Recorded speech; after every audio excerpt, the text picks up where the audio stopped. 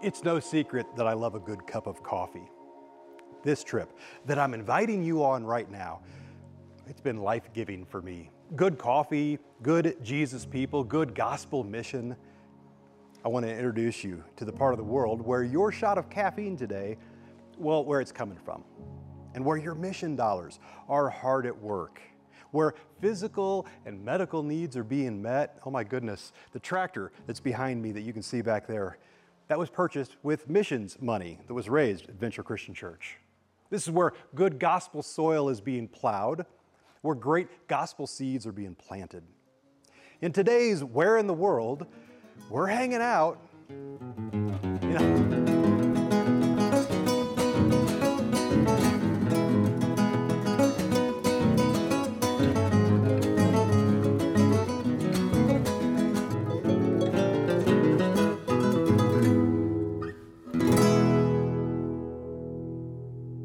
I'm sure you've heard of Mother Teresa.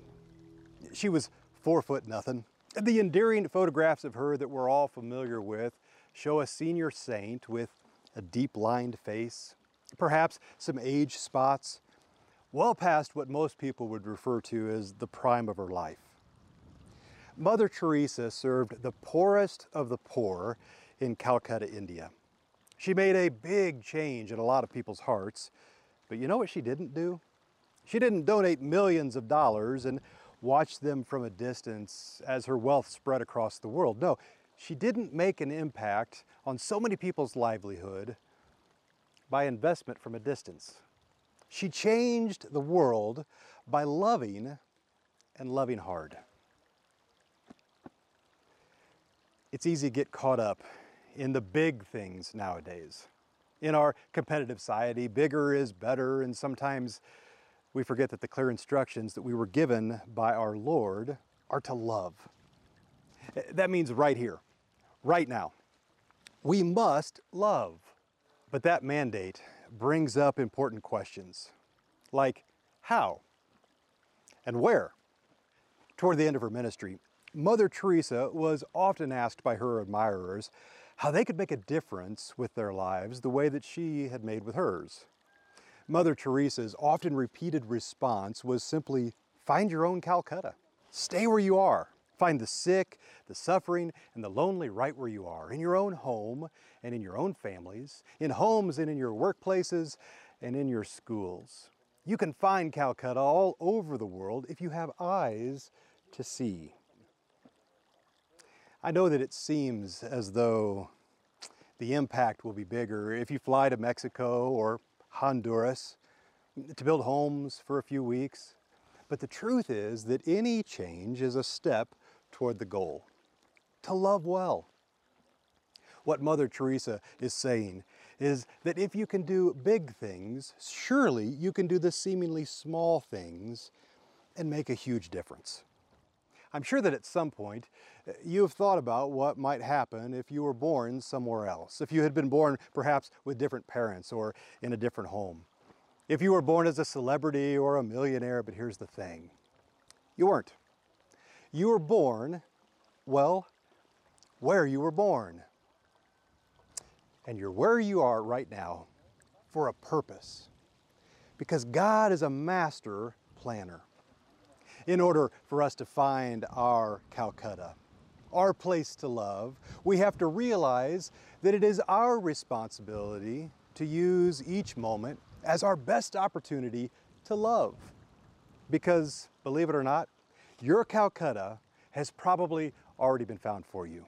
It's in the places that you are right now. It's in your office break room. It's in your living room. It's in the grocery store. It's in your cul-de-sac. It's wherever you are, whatever you have influence over. But here's the question. Are you leveraging your influence for the right things? For Jesus things? The thing about a calling is that it's different for everyone. You've been placed in the city you are with the passions you have and the joys you carry. The experiences that you have encountered and the gifts that you've been given, well, they're all for a purpose, to love. This mission to love each other, well, it's rooted in the hope and the belief that we'll be helping them grow closer to God, even if they don't know it yet. Be an example.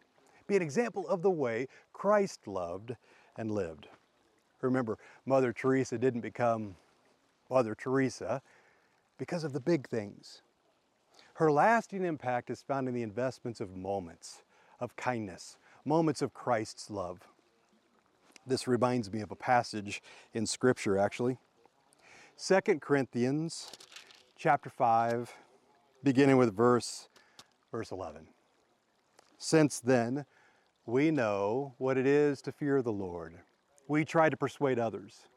What we are is plain to God, and I hope it is also plain to your conscience. And if you skip down a few verses, for Christ's love compels us, and He died for all, that those who live should no longer live for themselves, but for Him, who died for them and was raised again. And then verse 16. So from now on, we regard no one from a worldly point of view. Though we once regarded Christ in this way, we do so no longer. Therefore, if anyone is in Christ, the new creation has come. The old is gone, the new is here. All this is from God, who reconciled us to Himself through Christ Jesus and gave us the ministry of reconciliation. That God was reconciling the world to Himself as in Christ, not counting people's sins against them. And He's committed to us the ministry and the message of reconciliation. And I love verse 20. We are therefore Christ's ambassadors, as though God were making His appeal through us. And so, for the rest of our time together today, I pray that as we explore Honduras and what God is busy at work doing here through some of Christ's ambassadors, remember the verse we just read? Well, I hope that your mind will be constantly drawn back to your calling, your ministry, your mission field, where He's placed you. So allow your heart to be filled with the Holy Spirit and look into the eyes of those who need loved.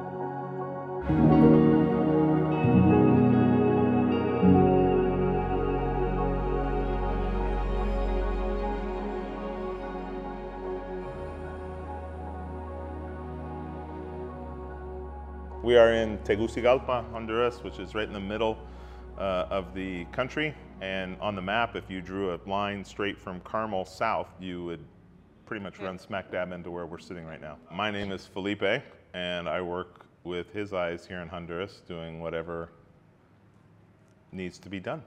And I'm Valerie, and I am the staff optometrist at our clinic. I went through optometry school 4 years, married, and then during optometry school, I was able to come to Honduras on a mission team. He wanted to come the next year and came with the team and fell in love with it as well. So then there was the opportunity to come and help the missionaries start the optometry clinic in the medical clinic. And so we thought, well, we'll do that for 4 months. After I graduate, we can do that. And so on our last day of the 4 months, we were in the airport, and we were at the ticket counter, I'll never forget, and I felt this pull, like I could not, like my legs were like stuck to Honduras. And I looked at him and I was like, I think we're supposed to stay. And he looked at me, he's like, what are you talking about? Like, you know, we're leaving today, we're going back to get our real jobs, you know, we have to go get real jobs, of course. That's what you do when you're... I might have also said we had no money. Probably. Something very practical. So I was like devastated. So we went back to the States, Indiana. We got real jobs. Yep. I was working for an optometrist. He was working, and then a couple months later, we got to come back on a trip again with Just the for a week? students. I was the doctor this time, and they were the optometry students. We had set up the optometry clinic in the medical clinic, and the medical clinic was going because there was a Honduran doctor and a nurse. But the optometry clinic, when we got here, all the stuff was dusty. There was nobody using it. There were no optometrists to work it. There was nothing going on in the optometry clinic. So I just remember, I didn't go into the room because I'd been there. And all the students were in there, and the people that were in charge were telling them about how their goal was to bring down an optometrist like 1 week out of the month and keep it going. And I heard a voice say, "You need to move here." It was just like a whisper, to where I knew what I was hearing, but I still did, and I knew there was nobody behind me, but I still did kind of turn around, and then just was like, okay, all right. And then didn't say anything to her until we got in the car at the end of the trip in Indianapolis Airport. We're driving back, and it was just, I got something I need to tell you. And then I got something I need to tell you. I was like, I think we're supposed to move to Honduras. It wasn't anything more than just saying yes. God called us here. Like, I love it here. I wouldn't want to live. If I wanted to live somewhere else, I guess I could, but then I wouldn't be where I would be designed to love, so.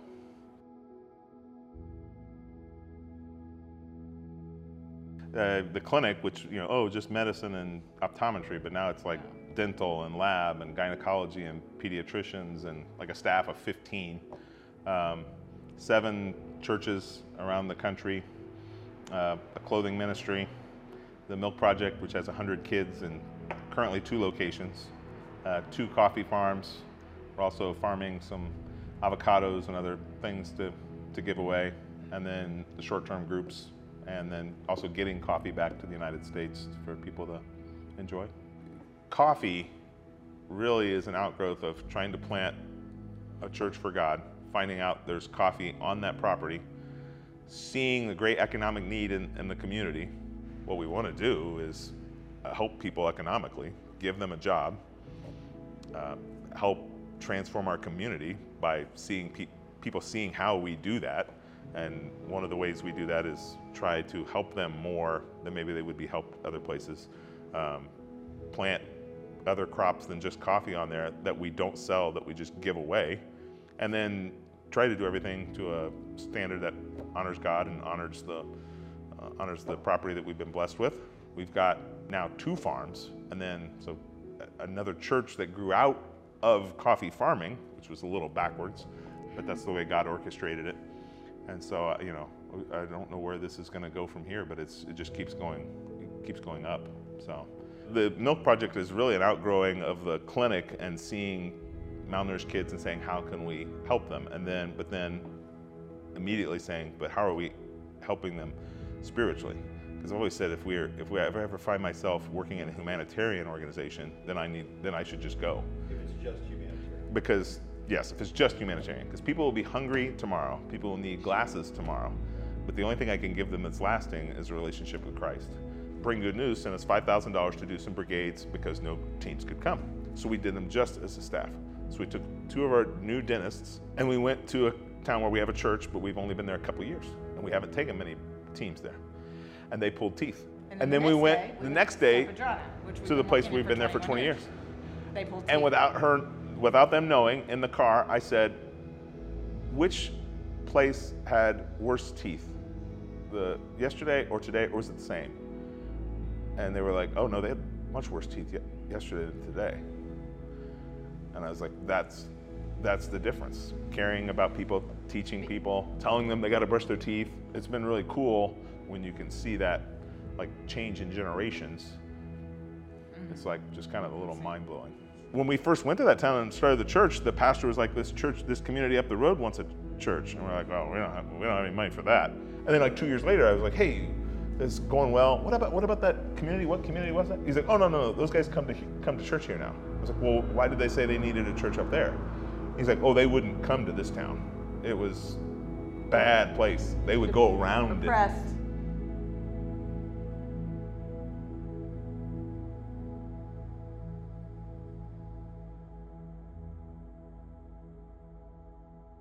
Hey, I get the privilege of serving on our elder team here at Venture with some incredible men. One of them is with me here in Honduras. He's actually been showing me around. He's very well familiar with this ministry because part of his heart, it's here. In addition to serving as one of our elders, Jamie Stuber leads our missions team here at Venture. And he also serves on the board of directors here at His Eyes. He's found some of his own personal Calcutta and his calling right here. Jamie, tell us all about it. It was 2004. I'm 29, a new father, a Surface Christian, and we were doing an all-church small group initiative, similar to what we experienced this fall with A Journey Home. This was The Purpose-Driven Life by Rick Warren. And this study takes you through the 5 reasons of why we are here, what God wants from us as Christians. 5 really spoke to me then. Mission.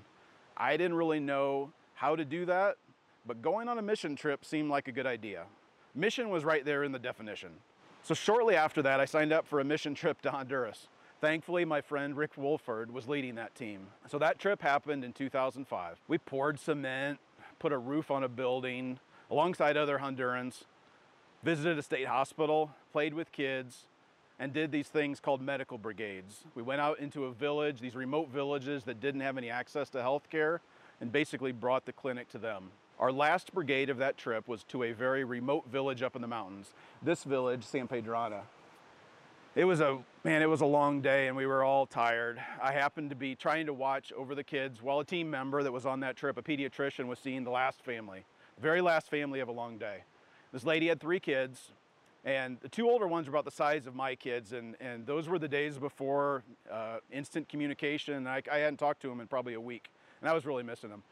I vividly remember sliding down the cinder block wall in the school, and I would just sit on the floor. I was just tired, and honestly, I was hoping they would hurry up. I wanted to get back down off the mountain, stop at a convenience store, get myself a Mountain Dew and a candy bar. This doctor was talking to this mom who was holding this baby, and these other 2 kids, like my kids at this time were probably 3 and 1. These kids were 8 and 6. So they were malnourished. They hadn't been growing like they're supposed to. And the mother was specifically talking about the baby, and she couldn't understand why her baby didn't cry and why these older kids weren't growing. And after some conversation between the mom and the doctor and a translator, it was determined they were all starving, literally starving. This mom was just doing the best she could, but it wasn't enough. She was even watering down the little formula she did have to try and make it last longer. And I've held my share of crying babies, and that statement hit me like a ton of bricks. A 6-month-old baby that was too weak to cry. I left that school, I left that room, and I wept.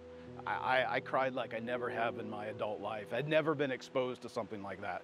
I had a shell, a barrier that was over my heart before that trip, and it was broken. They were able to get her in contact with a minister of a local church and get them some help. And I often pray for this mom and her kids were helped, but I really don't know. We all hear about the millions of starving kids. I really thought I understood what that meant before this trip, but I was wrong.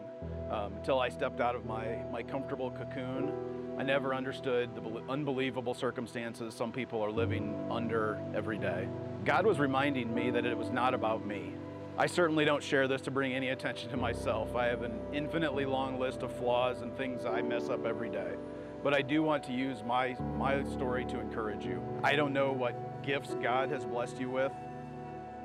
I am guessing most of the time it's just being bold, not being scared, listen to the Holy Spirit, getting out of the way, and let God help you to live your life to the fullest.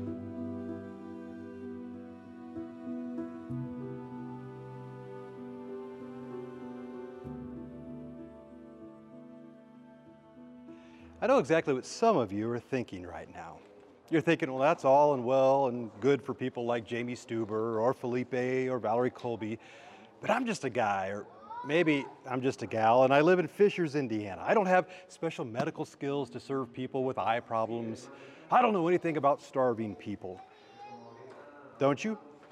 Do you ever just stop in the middle of the grocery store or maybe in the middle of Walmart or Kohl's and just look around you at all of the people? Man, I do this sometimes.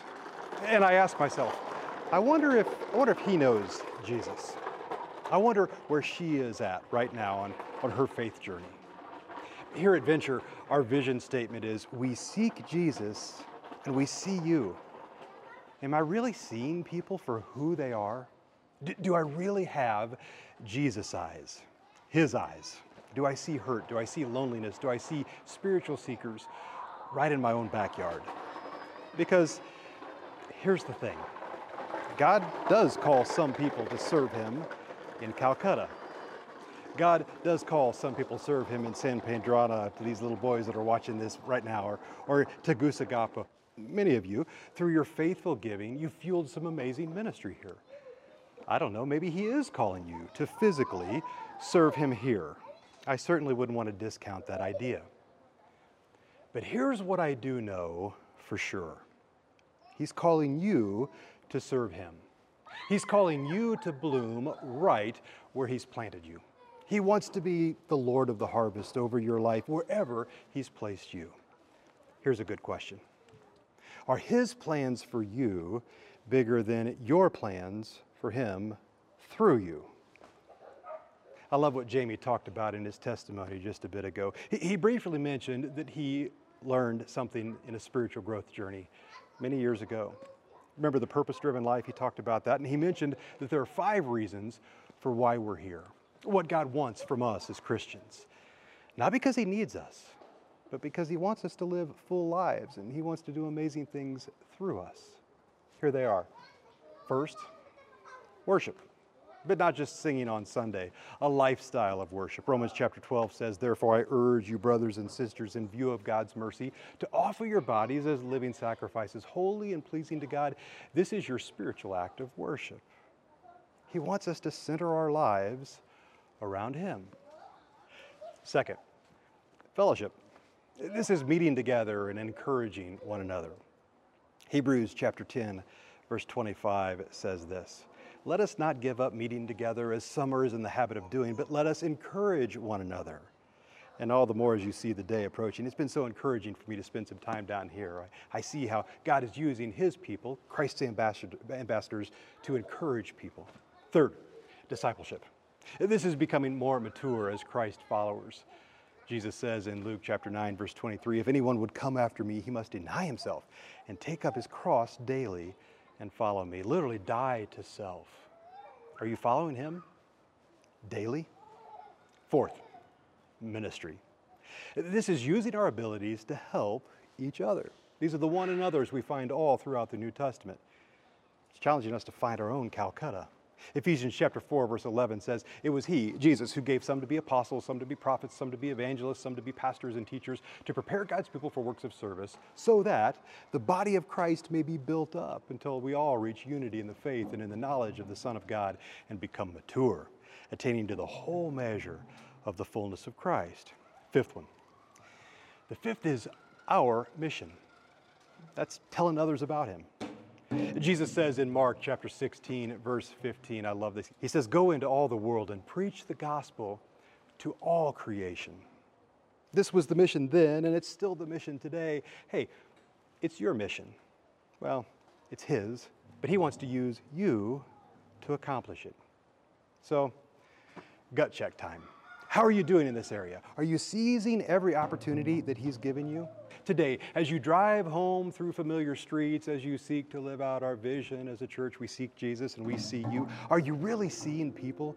Do you see the souls who Jesus has placed right in front of you? Maybe just look around you and find your own Calcutta.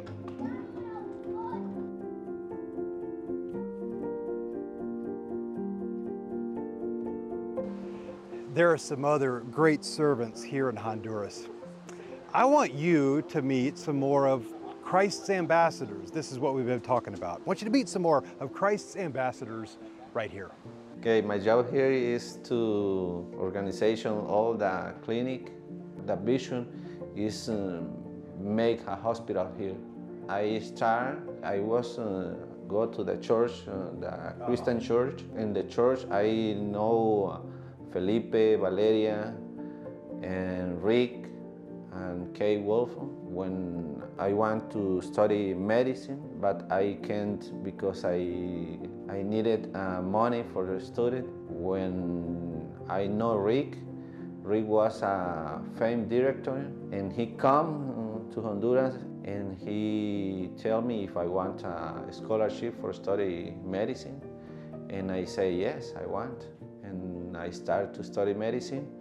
I compromise with his size to work for 2 years in the clinic, But in my mind was to attending patient, no make a director or administrator the clinic, because was new for me to administrate this clinic, because I didn't know how. But God gave me the answer, and I accept to administrate this clinic. And my plan was only 2 years, but I have 7 years now. The rule here is never you can say no to the people. We have maybe 1,000 people or more every month in this clinic. They receive the help the people in the United States give for this mission.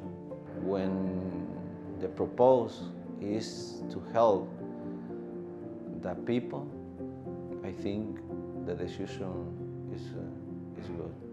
If you say the people everything it's okay, God help you, the people remember when the problem finished, it was because God helped, and they remember always.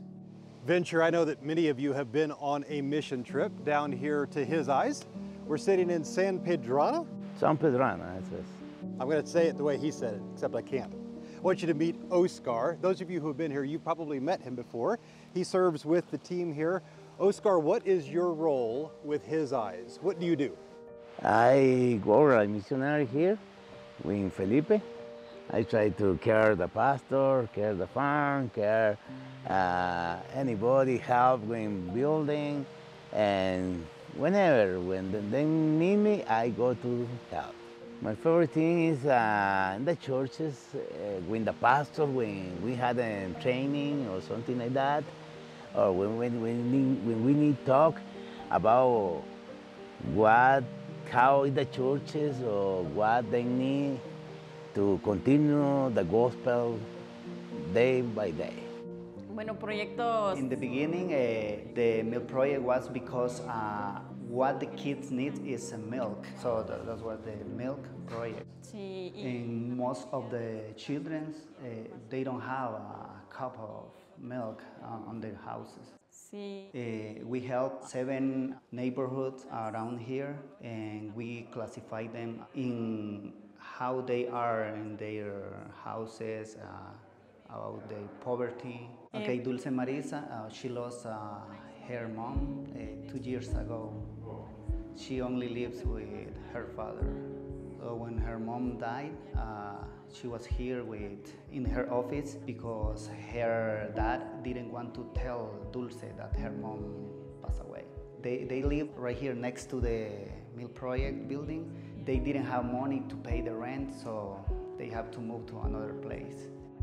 So her dad is working at a gas station, but when the pandemic begins, he didn't have a job. So right now he lives in the gas station, and for a few months, Marisa was living with him in the gas station.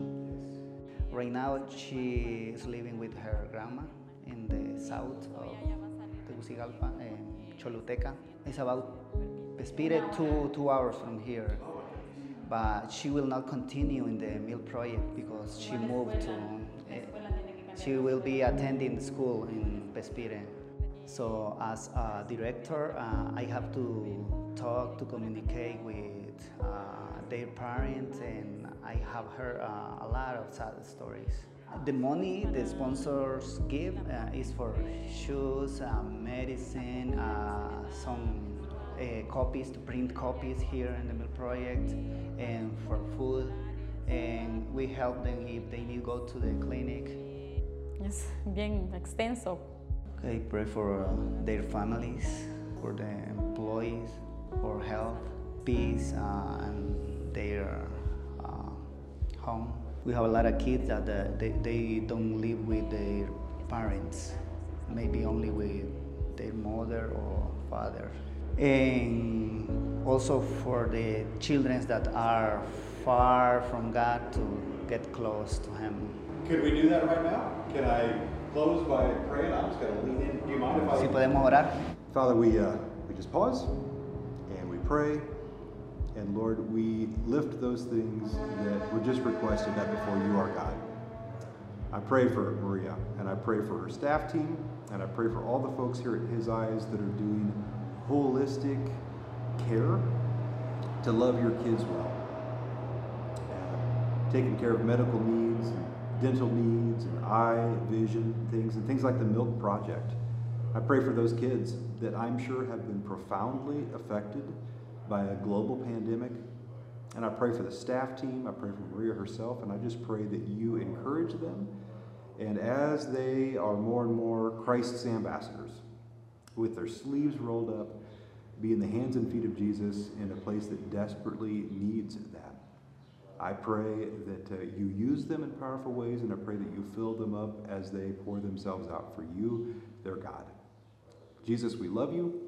We thank you for what you do, what you did on the cross, what you continue to do in this world, seeking to redeem it and draw all people closer to you. And for each of us in our little corner of the world, Lord, would you use us as we open our hands and we just say we're willing. God, use us however you will. And it's your name, in Jesus' name we pray. Amen. Amen. Amén. Amen. Amen.